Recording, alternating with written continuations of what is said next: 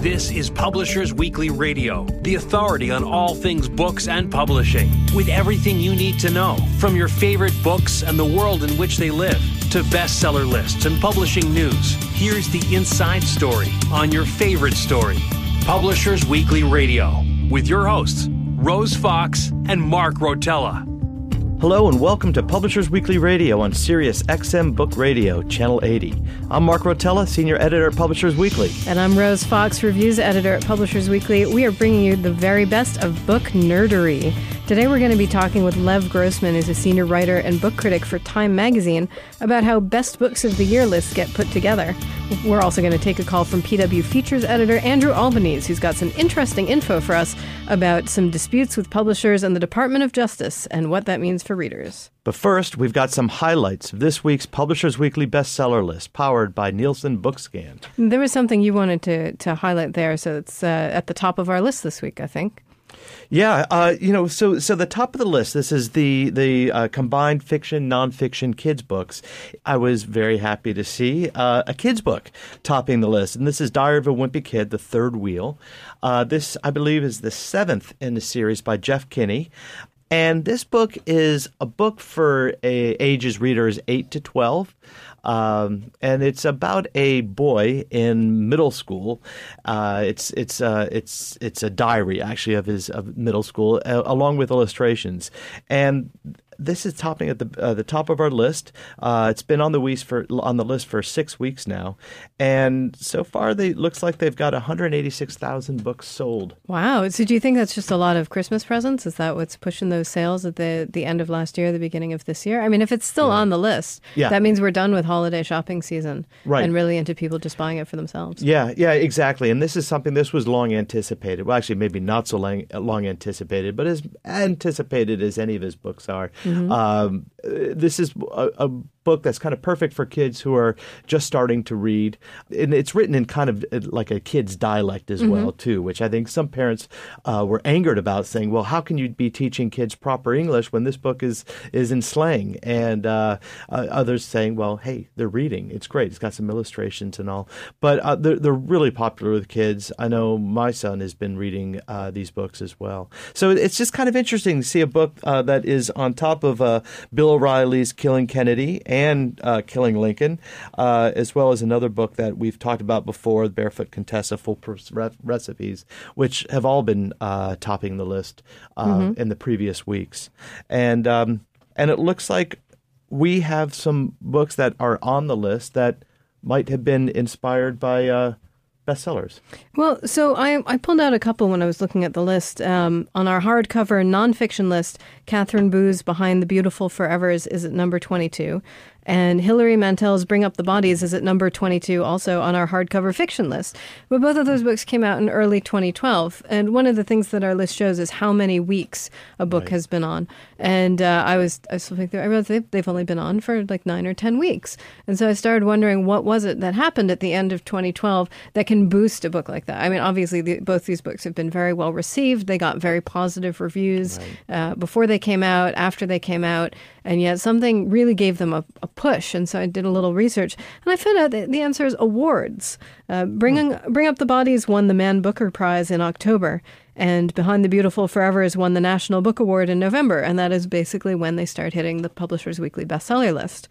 So I've heard a lot of people talk about how awards aren't relevant anymore, this is just for the literati, and they're very obscure. I think actually some of the awards juries have been getting a lot of pressure to be more populist, almost, or accused of very deliberately picking something that's very obscure. But obviously, these books are resonating with readers because as soon as those awards are announced, as soon as the stickers go on the book jackets, then people start buying them. So those sales have really been award driven. And even because you had mentioned the Man Booker Prize, I mean, that's not something that American audiences would know much about. Yeah, I think that's one of the interesting things for me is it's that it doesn't. I think of the Man Booker Prize as also being sort of fairly obscure. Like it's not a thing that Americans care all that much about. It's not a thing that people outside the literary circles care all that much about, except there the book is on our bestseller list. And, not topping the charts, but doing very, very respectably. Yeah, it was especially for a book that has been out for a little while right now. And that's the hardcover list, even though there's now a paperback edition. So people are still picking up that hardcover. And this may be because there are some booksellers that discount hardcovers very heavily. But either way, it's really an interesting push, right. I felt. And it's true that best books of the year lists also come out around this time of year. Exactly, to kind of help boost sales. And just because this is the end of the year, holiday time. And it's a time for many magazines and journals to publish what we've seen as standout books. We do it right before the holiday, so it's good that at least I feel that we're giving a boost to certain books as well. Yeah. I'm Mark Rotella from Publishers Weekly Radio. And I'm Rose Fox. And we're talking about this week's bestseller list. And we also have some information on books that are coming out right around now. Mark, I think you had highlighted a couple of titles. Yeah, it's funny. I kind of thought around this time that we'd be seeing on the bestseller list books that have to do with New Year's resolutions, maybe more how-to books. And perhaps we'll see that in the following week's list. But it seems to me that a lot of books, there are quite a few books coming out January 1st, the first week, this week of January. And they kind of run the gamut from diet books. One is called Thinner This Year by Chris Crowley. It's published by Workman. Another one is called the MILF Diet. So I looked at that and I thought, have diet books jumped the shark? Are we done now? Can we just be done? The MILF Diet? Yeah, I know. Really? I thought we've been seeing every time we get new books coming out. I think this has got to be the end of these diet books. It's probably never the end because we'll never run out of New Year's resolutions. Right, exactly, and everyone kind of turns to the same resolutions again and again. Another one is Who Are You Meant to Be? A groundbreaking step-by-step process for discovering and fulfilling your true potential. So those may be doing a little more searching other than physical, maybe a little more soul-searching. And along those lines, the Encore Career Handbook. So those of us who are considering job changes or presenting them as New Year's resolutions might look to this one.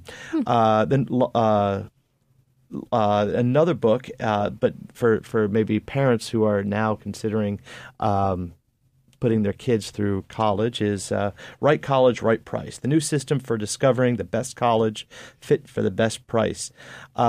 Now, all of these books, I'm looking at the numbers here, have pretty substantial print numbers, at least pretty decent print numbers, 50,000 copies of print. The Thinner by the Year is about 100,000 copies. Now, for our listeners who aren't that familiar with how publishing works, generally Tuesday is book birthday. So books launch on Tuesday. It's actually probably a little difficult for publishers when a date like January 1st falls on a Tuesday. Stores might be closed. It's a little bit hard to push a book when it's launching on a holiday.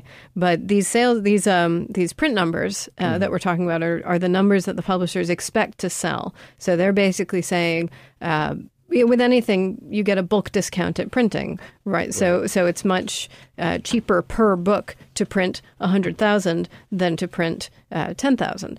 But on the other hand, you're saying, now I'm stuck with 100,000 books. I hope somebody's going to buy them. So by saying that this book has a first print run of 50,000 or 75,000, that's a big investment from the publisher. Yeah, it is. It is. Though now printing is actually becoming a little bit more cost effective, so people can do smaller print runs a little bit easier. But with publishers are announcing big print runs, it's kind of announcing, making aware the various publicity or marketing angles that we are putting a lot of energy and time behind this book. So we will do what it takes to make this book work. It's kind of like giving a student a scholarship. You're saying we're putting our money into this because we expect that we're going to get a good return. Yeah, right. Exactly. That's a good way to look at it, as we're talking about colleges. So yeah, I'm actually surprised to see books about picking a college coming out in January. I feel like it's a little late for that. I certainly know people whose seniors have been doing the rounds of college visits for months now. That's true. Or it could be that these are for people who are way way ahead of the game, as That's so true. many eager parents are nowadays. Who knows? Who knows, indeed. I'm Rose Fox. And I'm Mark Rotella. And this is Publishers Weekly Radio. Next up, we're going to be speaking about 2012's hot books with Lev Grossman, who's a senior writer and critic for Time magazine. And he has been putting together their list of the best books of the year. So we'll be right back.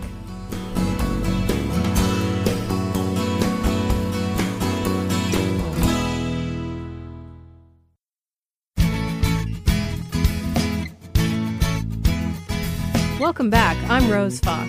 And I'm Mark Rotella. You're listening to Publishers Weekly Radio. Today we've got Lev Grossman on the line. He's an author, most recently of The Magician King, but we're talking to him with his book reviewer hat on. He is a senior writer and critic for Time magazine. Lev, thank you so much for joining us. Oh, it's a pleasure. Hi, guys. Hi. Hey.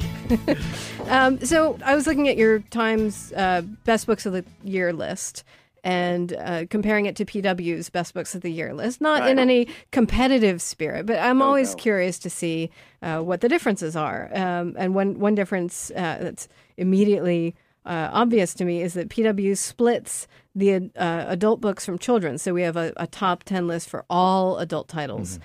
And then we have a separate list for children's and YA fiction titles.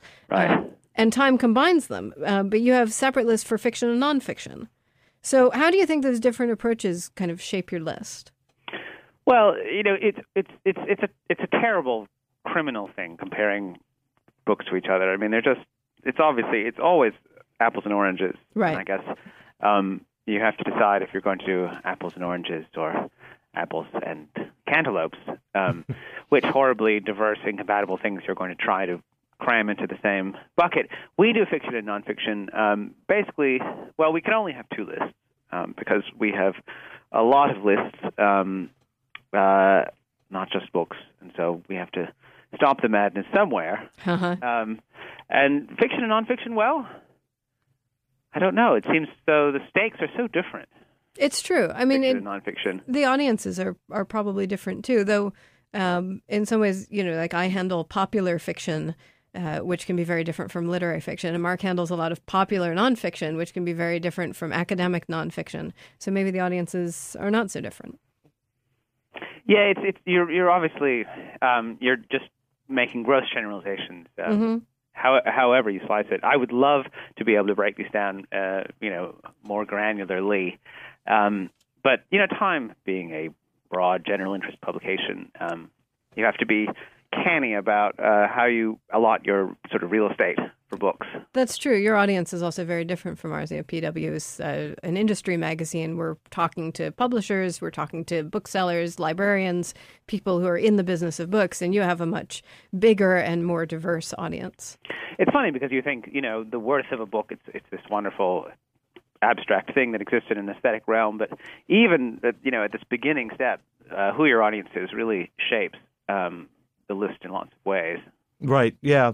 Well, I was going to ask you, how do you all decide, at Time, decide on the best books? At PW, basically what we do is the editors get together and we kind of hash out our the list of books. Now, we also have a much longer list. We have our top 10, which is, as Rose said, is kind of a combined list.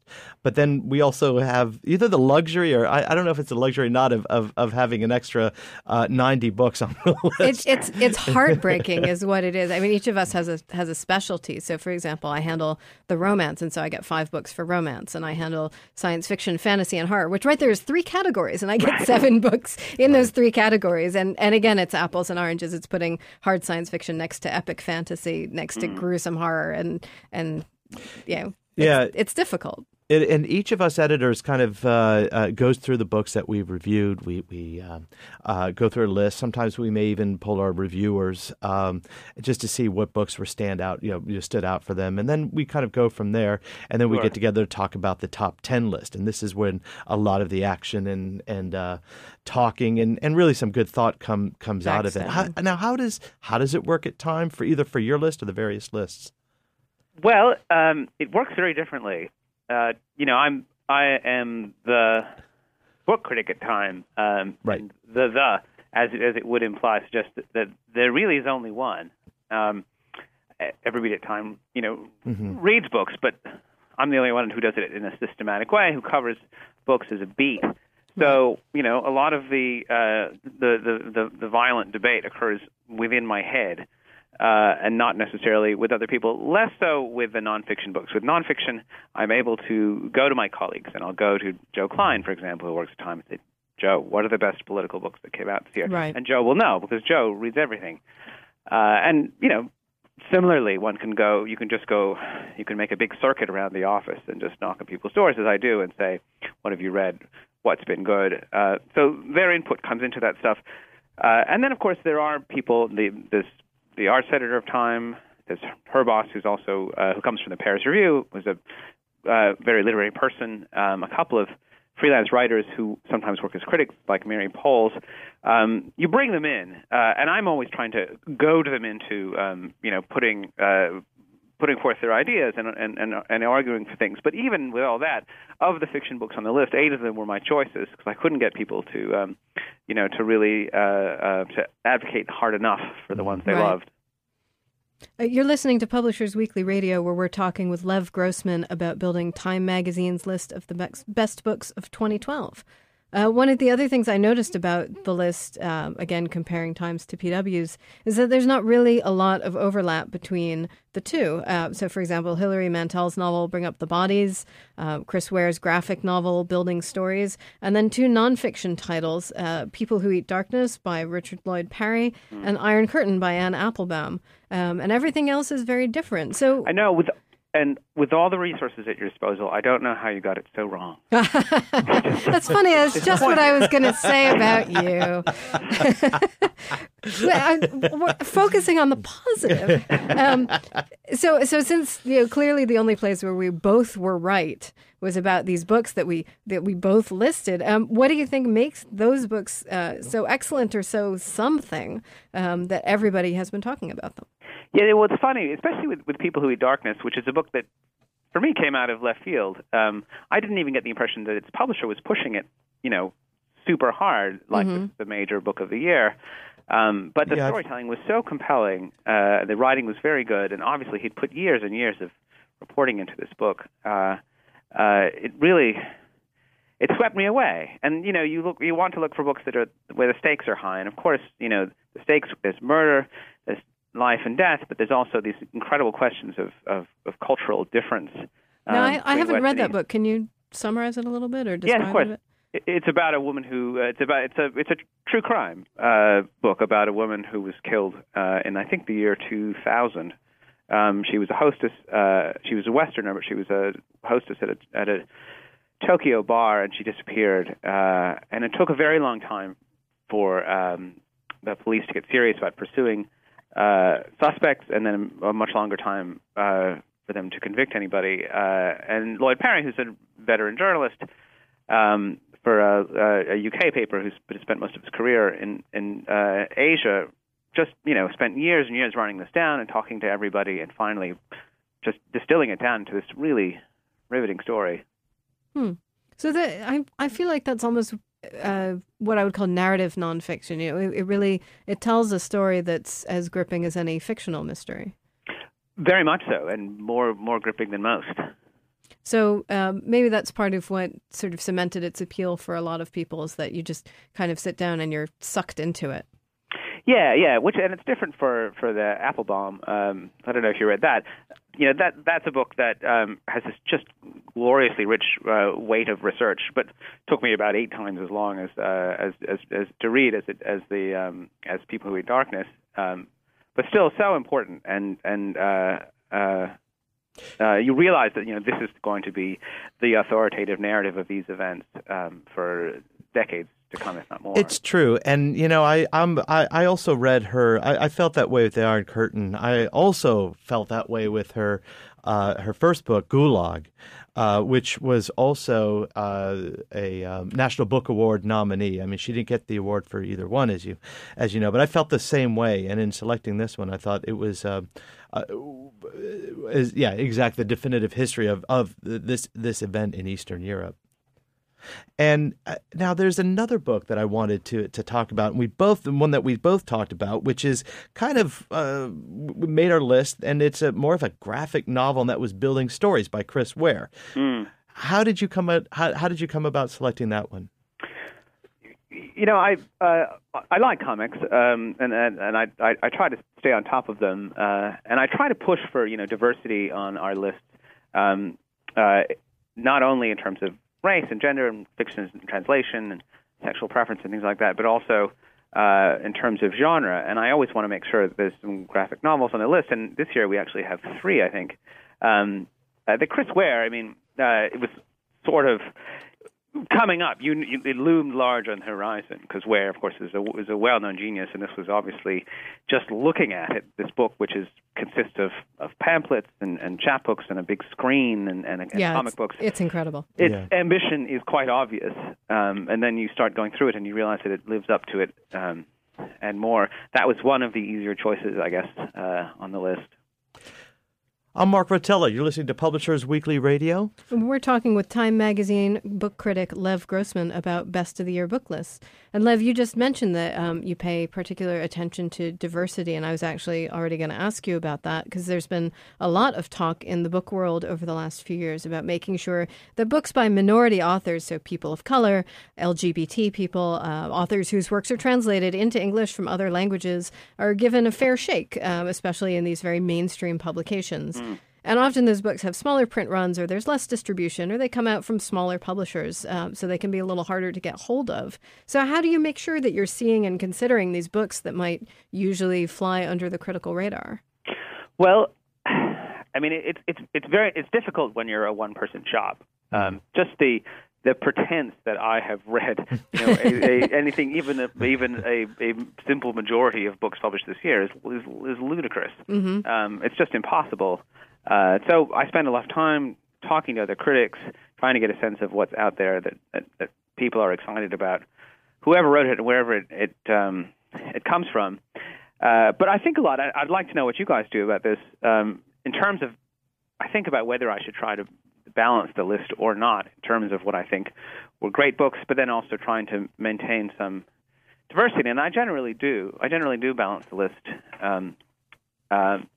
just because I recognize that as a straight white middle-aged male, I'm sure that I have predispositions and biases and things like that I want to be aware of myself, and if they're there, compensate for them. And I think we do something similar, though probably on a larger scale, just because we have a bigger staff. PW is very focused on reviewing, so we have a good half dozen reviews editors, and then each of us has dozens of freelancers working for us. So I think we just sort of look for books that we might otherwise have overlooked pretty much everywhere we go. We talk about them with one another, but I also, when it's coming up to Best of the Year time, I send an email out to all of my reviewers. And I have probably 50 different freelancers who review for me at any given time. So, a real diversity of opinions and experiences there. And some of them are romance focused and some of them are science fiction focused. And they all have their own little niche interests. And so I say, what was the best book you read? What book do you think was really just fantastic? What knocked your socks off? And I think it's very possible to genuinely incorporate diversity. I don't think anyone's looking for tokenism. Certainly not. And I think it would be a disservice to everyone to engage in a sort of quota system. But on the other hand, I read some of these books by authors from outside the United States or authors of color, and I'm just like, why is nobody paying attention to this? This is so obviously great. And so I think, by consciously looking, by just opening my eyes to the richness of what is being published, I feel like I do a service to everyone, and I do my job better just by looking at really everything that's out there. Yeah, I think we have at PW the luxury, like I said, of having a staff look at these books, and we do talk to each other about it, and we look at the list. We look, I think, to see who do we have on there. And I remember, I think it was 2 or 3 years ago, we published a list that was all white middle-aged men. I remember that. Yeah. and there was a big fuss. Yeah. And we stood by it. Yeah, exactly. And looking at the list, we thought, well, these are actually the best books this season. Now it's changed since then. I mean, and I think Victor Laval was our cover model a couple of years ago, and he's right. on our list again the second time, right, this year. But it is going to be the case that sometimes the list is more diverse and sometimes it's not. But I think you just have to open yourself to the possibility. You can't cut anything off without considering it. I was interested in your guys' choices, there were a lot of surprises on there for me. I was surprised, for example, that you didn't have Robert Caro on there or Andrew Solomon. Those two books, Passage of Power, the biography of Johnson, and Far from the Tree, are on virtually every list around the country. And I thought it was very interesting you guys didn't have those on there. Gino Diaz wasn't on there, and W by Zadie Smith. Some really interesting choices. I'm curious about how the debate goes. I have a fantasy about how it goes.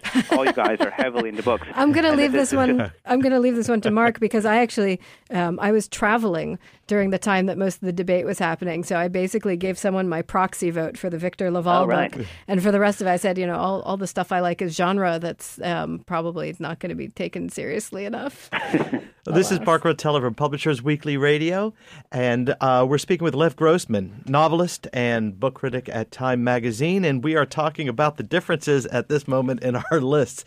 And you're right, with those, I think, 3 books that you mentioned, I think part of it is that since we have just one top 10 list combining both fiction and nonfiction, there were all of those books were on our long list, which kind of is saves us, but so we kind of had to decide between 5 nonfiction and 5 fiction, and talking about it, these were just the 5 ones that stood out. I mean, I remember the Andrew Solomon book, and you're absolutely right that topped everyone's list, and it only made it to our 100 list. So I think it's maybe because we have just 5 fewer books in each category than you. Yeah, it's hard. It's hard being limited like that. I mean, within the genre of science fiction, fantasy, and horror, I've had a couple of people look at my list of 7 books, which is really, again, not very much, and say, "Well, that's really different from this book, this list at IO9, or some of the other genre outlets that are very focused on specific books." But everybody comes up with a different list, and it's so idiosyncratic. I mean, what makes a book best? What really makes it jump out at you and say, maybe if you read it in January and you think, I'm going to keep this in mind for a whole year. I've done that before. You just know this is one of those. I mean, Fault in Our Stars, I read that in January. The John Green book. John Green, the young adult novel. And I thought, at the time I thought, wow, if I read a better book this year, I will be amazed, because this just reduced me to sobs. And I am so jaded after years of book reviewing that I never cry at books anymore. I know the feeling. But it's so wonderful when you find one. I know. Well, it broke me down. And I, sure enough, when November came, I thought, wow, that was actually the big experience for me in terms of reading fiction this year. And that was going to be my question. I think, which when you're compiling these lists, do you have those that you think are maybe not ones that the publisher, as you had said, had been pushing, like People Who Eat Darkness, or books that you feel, that otherwise didn't stand out for you, except ones that you read and you personally had a reaction to, and you thought, you know what, this is just going on the list. The one I always want to single out in that area is My Friend Dahmer by Derf Back Derf, which is a graphic novel by a well-known comics artist who happened to go to high school with Jeffrey Dahmer, the serial killer.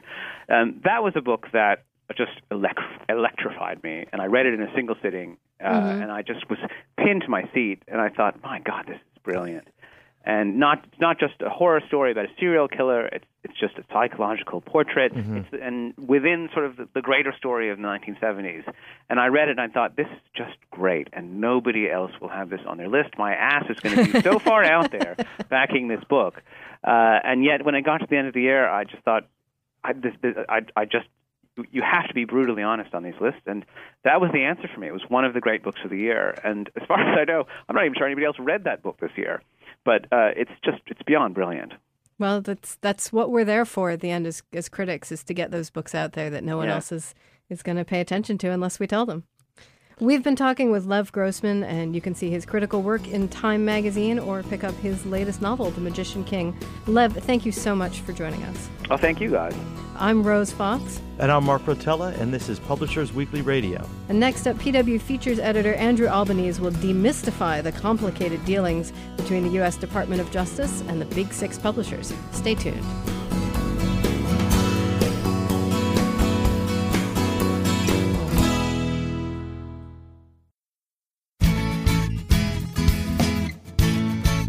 Welcome back. I'm Rose Fox. And I'm Mark Rotella. You're listening to Publishers Weekly Radio. Every week we get insider info from one of the editors at Publishers Weekly. And today, PW Features editor Andrew Albanese is here to give us the scoop on some recent dealings in the business side of publishing. Thanks for joining us, Andrew. Greetings and Happy New Year. Happy New Year to you, too. So, the Department of Justice recently brought a lawsuit against Apple and major publishers, charging them with price fixing. Can you explain the history of the lawsuit for our listeners? Sure. So, the history of the lawsuit actually dates back to about 2010 and the launch of the Apple iPad. What the government alleges is that 5 of the Big Six publishers conspired with Apple to switch the model for selling ebooks from what was then a wholesale model to what's known as the agency model. Now, under a wholesale model, a publisher would sell a copy to a retailer at a discount, and the retailer was then free to sell the book at whatever price they choose, much like in the print book world. Under the agency model, however, publishers essentially began to retail their own ebooks. In other words, rather than offering discounts to retailers and allowing retailers to set the price to the consumers, publishers would now set the price to the consumer, and they would pay the retailer a 30% commission, hence the agency model. Mm-hmm. So the first question is, why switch to agency pricing? Now remember, just a few years ago, before the iPad and the tablet revolution, Amazon pretty much dominated the ebook world. It still kind of does, actually. But with its Kindle platform, prior to 2010, it was said to have controlled upwards of 90% of all ebook sales. Wow. That kind of market power gave them a real advantage, as you might imagine. Yeah, sure. And Amazon sought to pretty much cement their grip on the ebook market by offering ebooks cheaply for $9.99 or lower. Publishers would allege that they were even selling some ebooks at a loss in order to win market share. That hasn't been necessarily proven, just alleged, but it's not hard to believe that they would. Now, the low ebook pricing was not only cementing Amazon's ebook market position, as more and more Kindles were being sold, and remember, it was a very popular item right out of the box. Publishers began to see that it was, having an effect on print book sales as well. After all, why would you pay $30 for a hardcover when you've got this shiny new device and you can get that same book for $10 delivered right to your device, right? Mm-hmm. Right. And I've known people, actually, someone, even a member of my family does this, who actually go into bookstores, look at the books in the bookstores, and then pull out their Kindles and download them. Yeah, that's a practice that's become known as showrooming, and bookstores are very concerned about it. That they'll go in and they'll see the books and they'll use the bookstores in their communities and find what they want to read, and then just pull out their devices and order the book, to be delivered the next day from Amazon, or download the Kindle edition right there. So you can see where the publishing industry was a little concerned about what was going on in the ebook realm. So allegedly panicked by Amazon's low pricing of ebooks, publishers were said to have coordinated an effort with Apple to use the launch of the iPad and their new iBook store as an opportunity to all switch to the agency model at the same time, a move that would give publishers much more control over the final consumer pricing. So where exactly is the alleged conspiracy in that? Well, basically, the government is suggesting that were to each of these publishers try to go it alone to the agency model, they wouldn't be able to. Then no publisher would risk its Amazon relationship by just up and switching to the agency model. And there's some basis for that belief. In 2009, Macmillan first informed Amazon that they were going to be moving to agency pricing for ebooks, and Amazon responded by pulling the buy buttons for all Macmillan titles. I remember that. I have a lot of friends who are authors who are published by Macmillan, and they were outraged that suddenly, because of this dispute between publishers and Amazon, no one could buy their books. Right. I remember when my books weren't hit. available. Yeah. And you remember this. We're talking about all Macmillan titles, print, whatever. They were all gone off Amazon, and Amazon, it delivers quite a bit of sales to the major publishers. And with Macmillan, we're talking Farrar, Straus and Giroux, St. Martin's. We're talking a lot of imprints or a lot of publishers that Macmillan oversees. Some of the great books that are definitely Macmillan's a major player. The publishers, they came up, allegedly came up with the idea that, hey, if we all did this together, then there would be more strength in our position, or so the DOJ would have you believe. And so 5 of the big 6 publishers actually did switch to the agency model almost simultaneously in conjunction with the launch of the iBookstore. And sure enough, prices went up. They went up from, about $9.99 on Amazon to about $15, and that all happened pretty much overnight.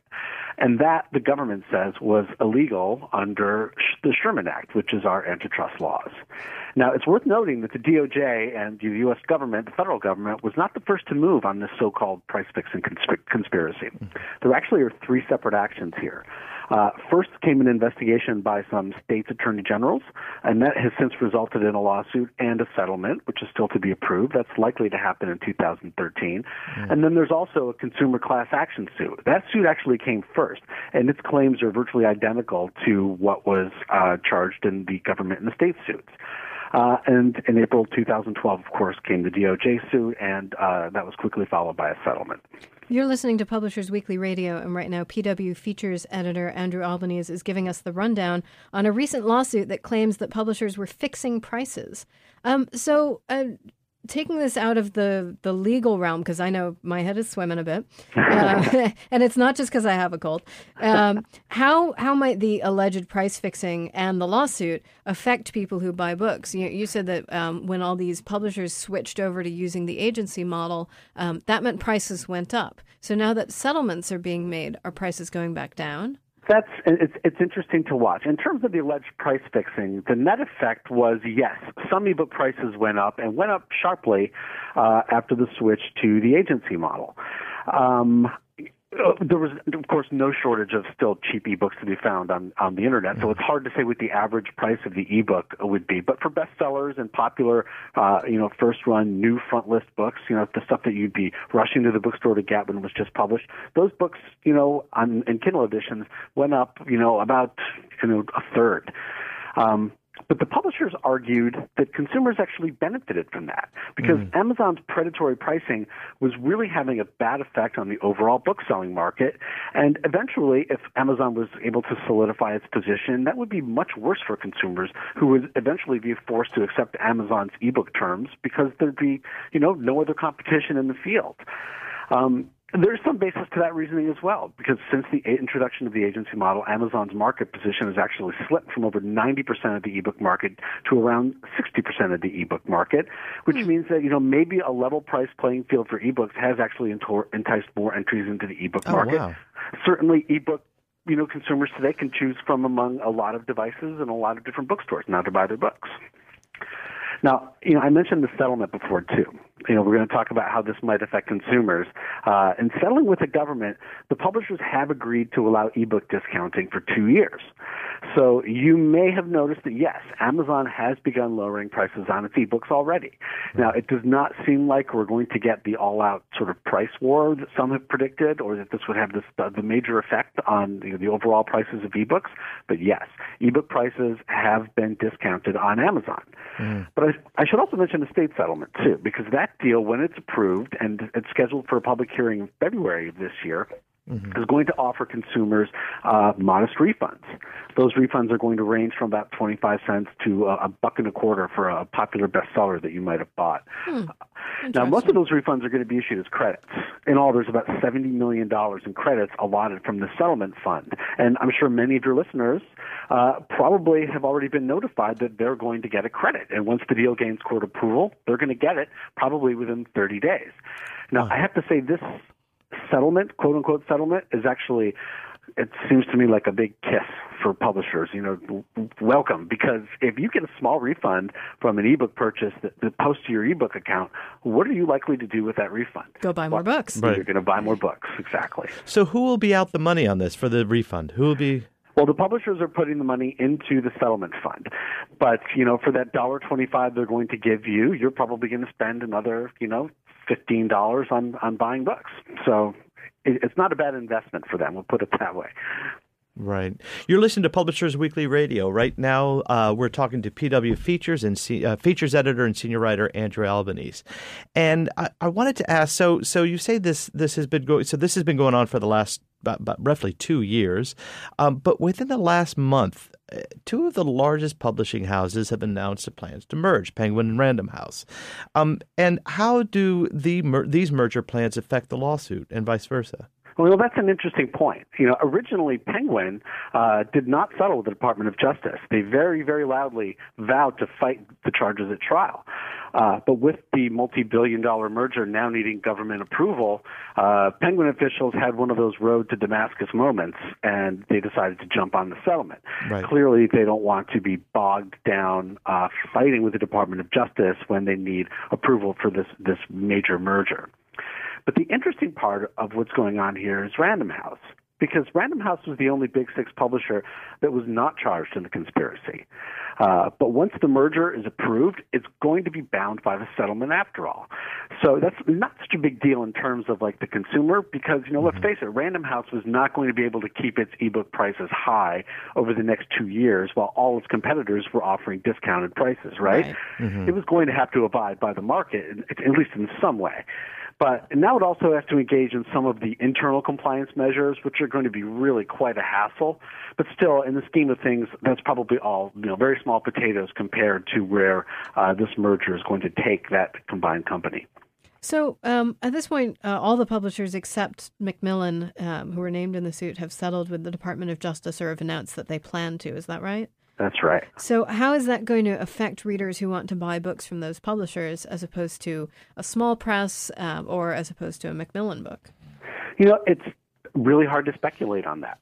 We're going to the thing is, we're probably going to know soon enough. So I'm almost afraid to speculate on it because, by the time I actually get a good handle on how this is going to affect the market, the settlement's going to be pretty much out of effect. It's only a 2-year deal for the most part. Mm-hmm. My gut tells me that in the scheme of things, this whole lawsuit is actually going to mean very, very little to consumers. And the reason I say that ultimately is because the ebook business is still so new.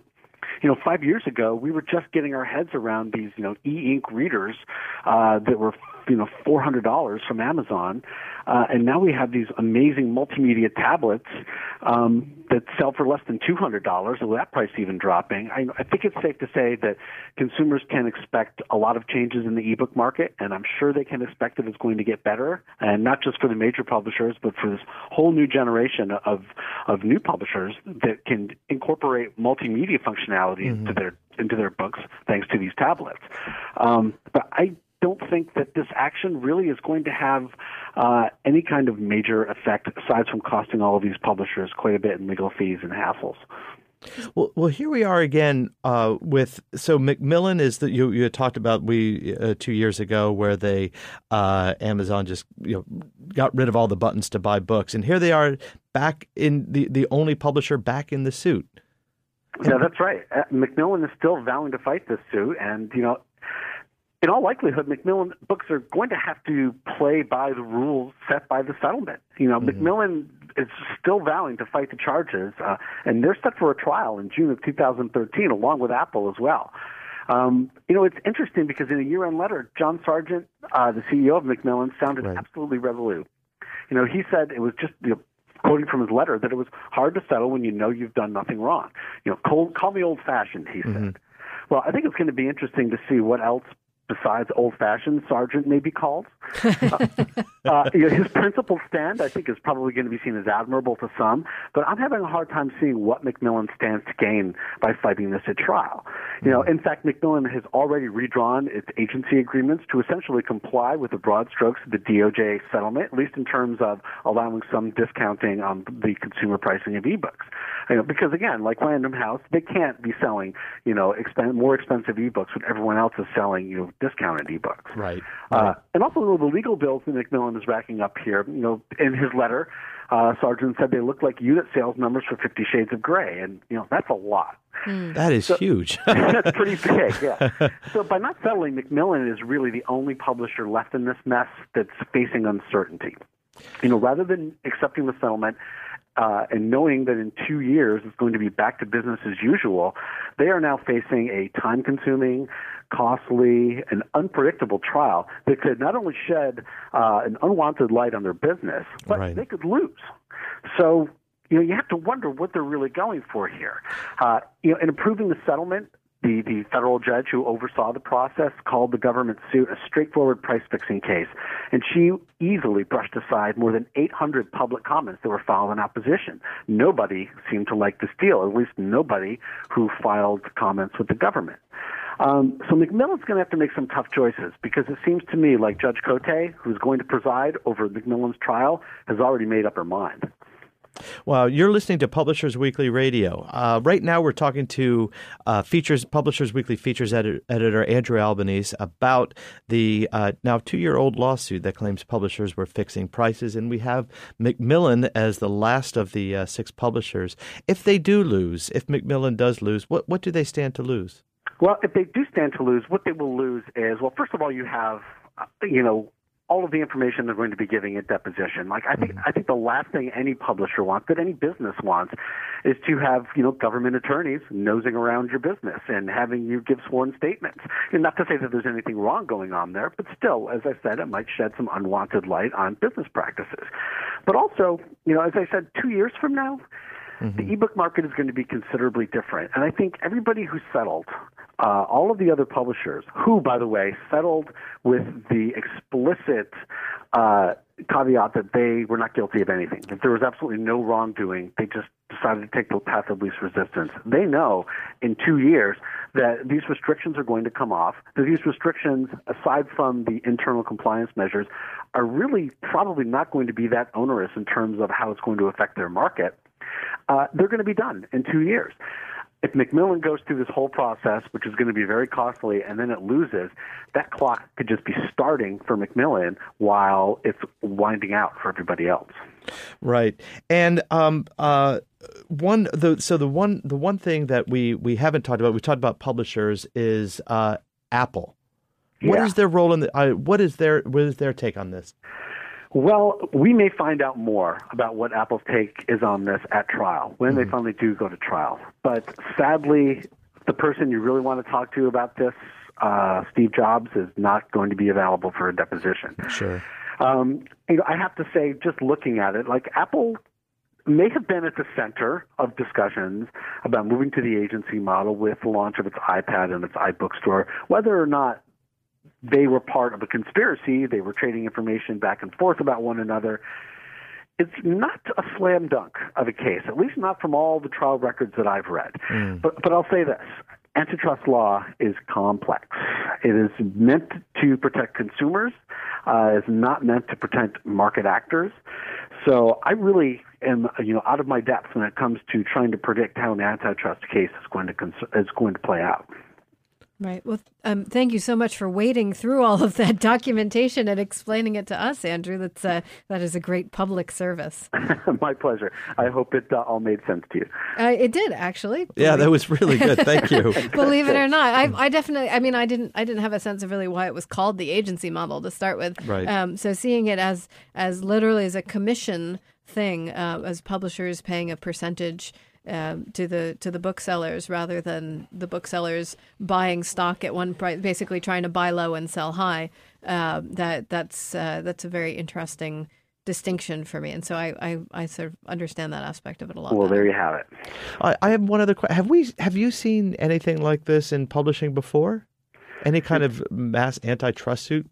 In terms of antitrust suit, not since I've been covering the field, and certainly not since I've been in the field, which has, been since 1989 when I first, took an editorial assistant job.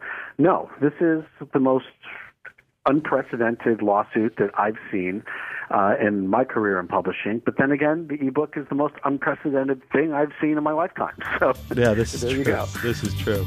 This is Publishers Weekly Radio. I'm Mark Rotella. And I'm Rose Fox, and we've been speaking with Andrew Albanese, features editor at Publishers Weekly, who has done a marvelous job of explaining this lawsuit to us. Again, thank you so much, Andrew. My pleasure. Thanks, Andrew. And that's it for today's show. Tune in next week for more excellent book talk right here on Sirius XM Book Radio, Channel 80. Thanks for listening.